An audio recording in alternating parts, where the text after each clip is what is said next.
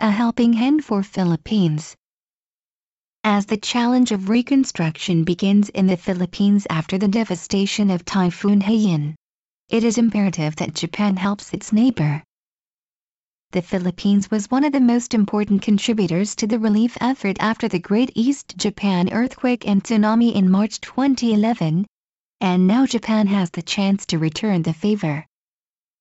Japan has much to offer the Philippines. Already, Japan has sent medical workers, disaster relief experts and ground self-defense force members. However, Japan should help longer than for the immediate necessities over the next few weeks. It is important that reconstruction be durable and substantial. The Philippines, like Japan, will remain vulnerable to typhoons. However, the Geneva-based Internal Displacement Monitoring Center estimated that a typhoon of the same intensity would have 17 times less destruction if it were to hit Japan. The infrastructure in the Philippines is one of the major obstacles to safety. Japan can help with the construction of roads and airports in remote areas, and help to provide housing. Thousands still remain homeless, a recurrent problem. In 2011, for example, the year of the Great East Japan disasters, typhoons forced 3 times as many Filipinos from their homes as did the earthquake, tsunami and nuclear crisis in Japan. Unlike Japan, most of the damaged homes, buildings and other valuables are not insured in the Philippines. Much of the worst damage is also in the poorest areas, making rebuilding difficult, but all the more necessary.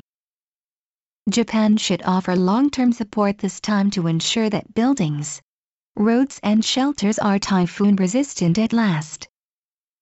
Corruption is likely to hamper relief efforts, but also make conditions worse. Local governments often cannot enforce building codes on buildings because of endemic graft. Japanese government organizations and private sector NPOs and NGOs can help ensure that donations go toward the people most in need and not be siphoned off into corrupt channels in the near and long term. The typhoon will set the Philippine economy back even worse than Japan's after the disasters in 2011. Some reports have estimated the losses will come to $12 billion to $15 billion, devastating amount in a developing country. Typhoon Haiyan may have wiped out the equivalent of 5% of the country's economic output, in contrast to the 1% of gross domestic product that Typhoon Sandy erased when it hit the United States last year. This year's typhoon was especially ruinous and deadly, but for 3 years in a row, typhoons have killed more than 1,000 people in the Philippines despite government initiatives and preventive measures.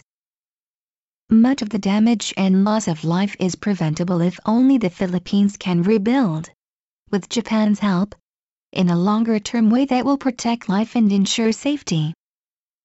The Japan Times, November 24.